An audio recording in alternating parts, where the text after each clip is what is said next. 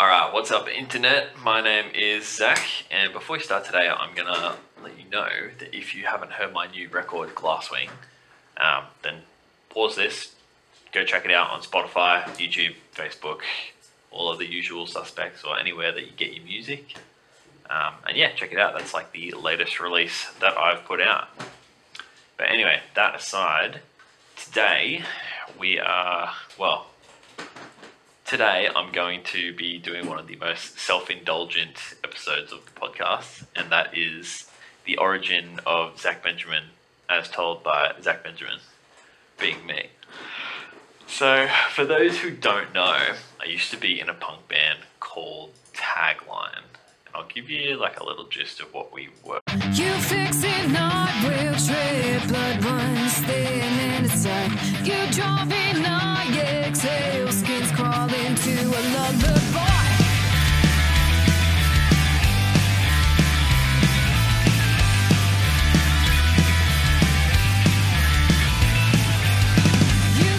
But yeah, you can sort of get a gist for the sound that we were going for. It was very much like Simple Plan or like Blink-182, like a lot of what like all of us were influenced by when we were younger.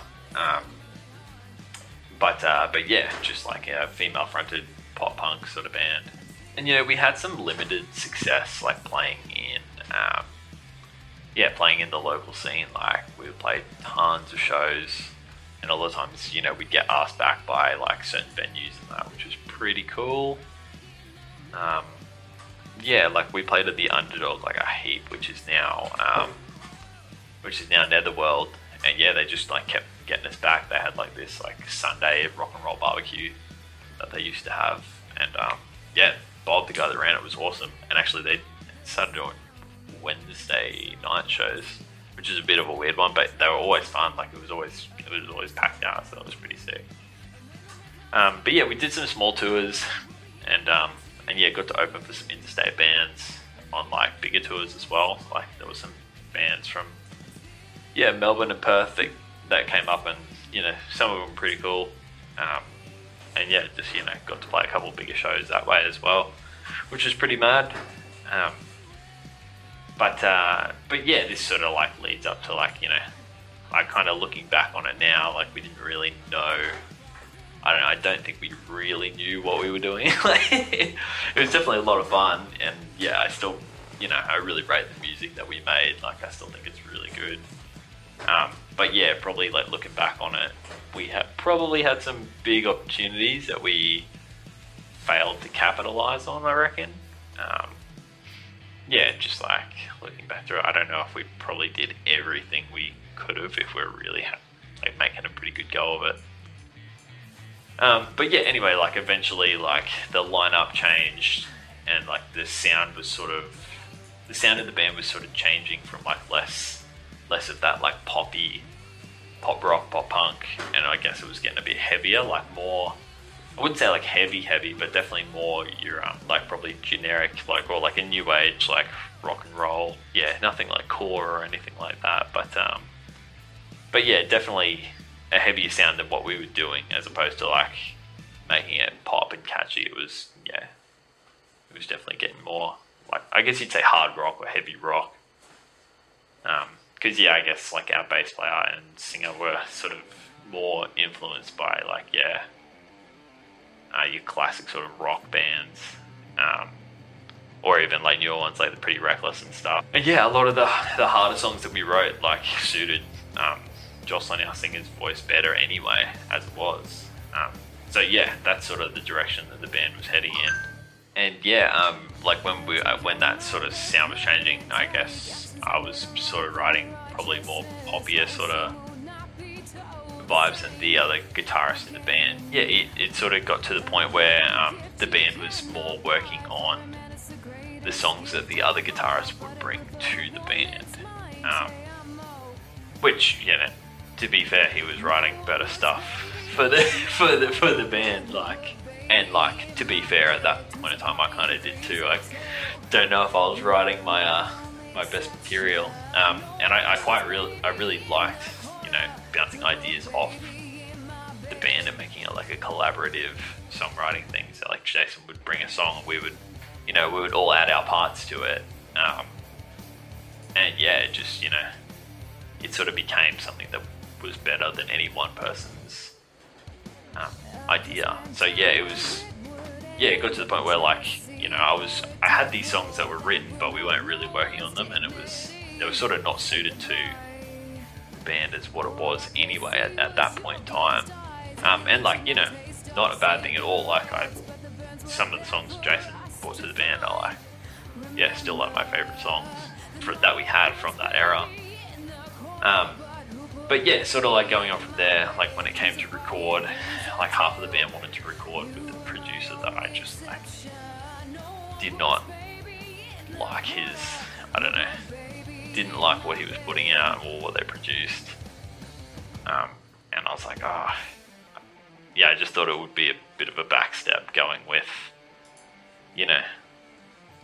they're like putting our songs that we work so hard in the trust of a producer that I just didn't really rate any of his recordings. And up until then, we'd just been recording, like tracking singles ourselves and then sending them off to get mixed and mastered, and that's sort of when we had our most when we had our most success, like is when we were doing like these mini tours of these singles that we would record and send off and then release. And that's sort of, we were getting the most success we'd ever had really by doing that. And I guess that was sort of like just a precursor to Spotify. Like no one was really listening to albums, or if people were putting out EPs, it was only a couple songs per sort of thing. But yeah, it really worked for us. We'd drop a single, then do like a little run of shows off the east coast of it, and then same deal, rinse and repeat, just do that for a couple of singles. And yeah, it was like, it was cost effective, sounded better. So it was like, to me, it was like, it was a no-brainer. Why don't we just do like more recordings like that? Because it had been working for us. As opposed to this producer who like I did not rate at all. But again, it's probably more of a personal thing than anything else. So, that's a hard thing when it's musicians. There's always feelings involved. But yeah, I don't know. There was like some of the members of the band wanted to like re-record songs as well, and I was like, I just wanted to like keep writing new stuff, put new stuff out. But yeah, I mean, long story short, I just didn't agree with a lot of the non-musical ideas that the band was having. Like, difference of opinion on what we should do professionally. Like, and to like, I think there was varying levels of how serious it was being taken as well, which makes it tricky. But then, at the same time, like I had this catalogue of songs that like wasn't being worked on for the band, like I don't know, I was still writing.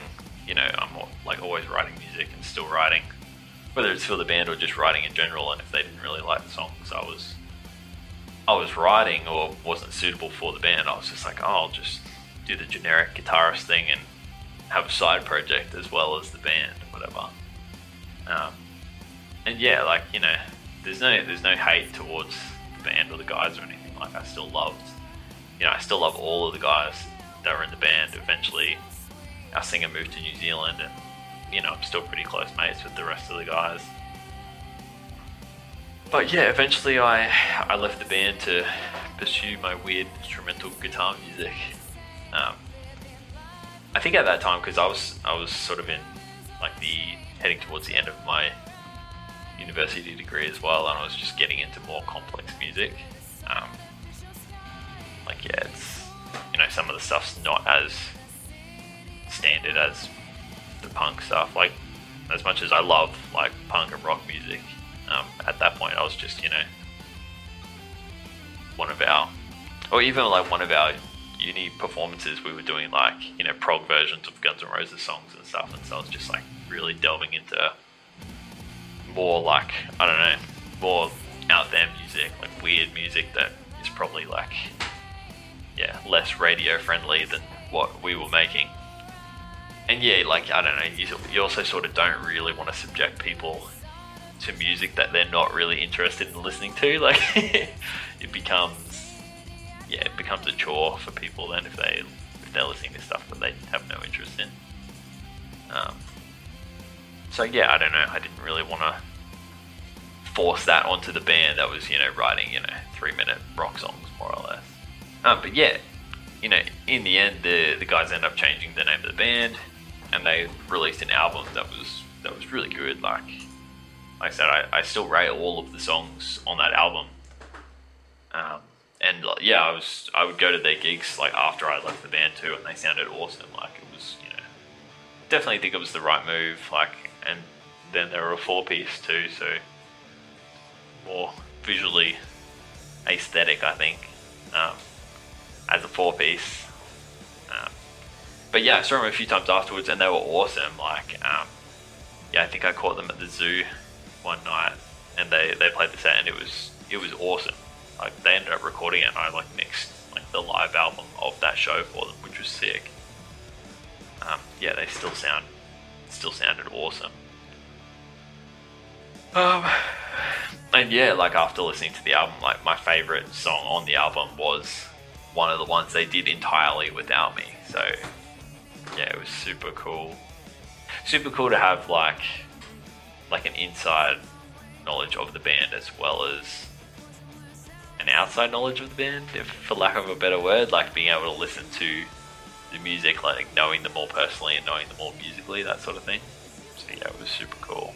And I think it was the right decision too, because yeah, the band just, sounded awesome and kept kicking butt from there.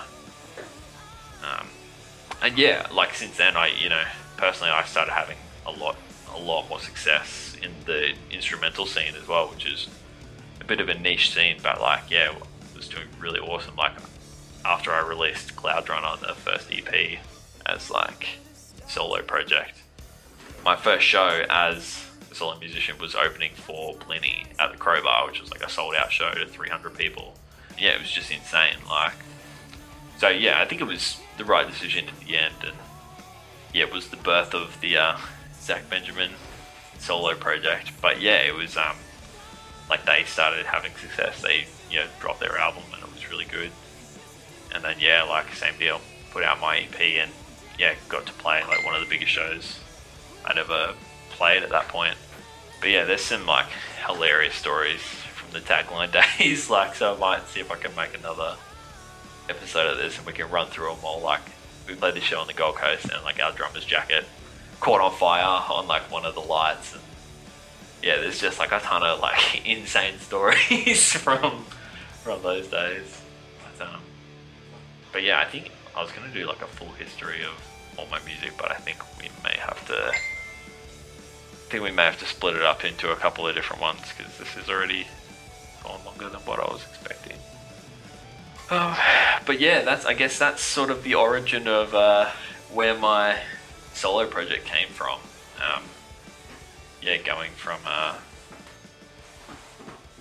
the standard high school punk band into instrumental guitar weirdness, which is I don't know, I feel like it's more and more common these days. Yeah, you definitely see it happening more and more often. But yeah, if you haven't already, definitely check out Glasswing, my latest release on Spotify. Yeah, if you want to support me, jump on Bandcamp and buy all my music on there. You can download it all for free, but if you want to contribute extra, it's always greatly appreciated. And yeah, hopefully we'll be doing more of these soon. So, peace out.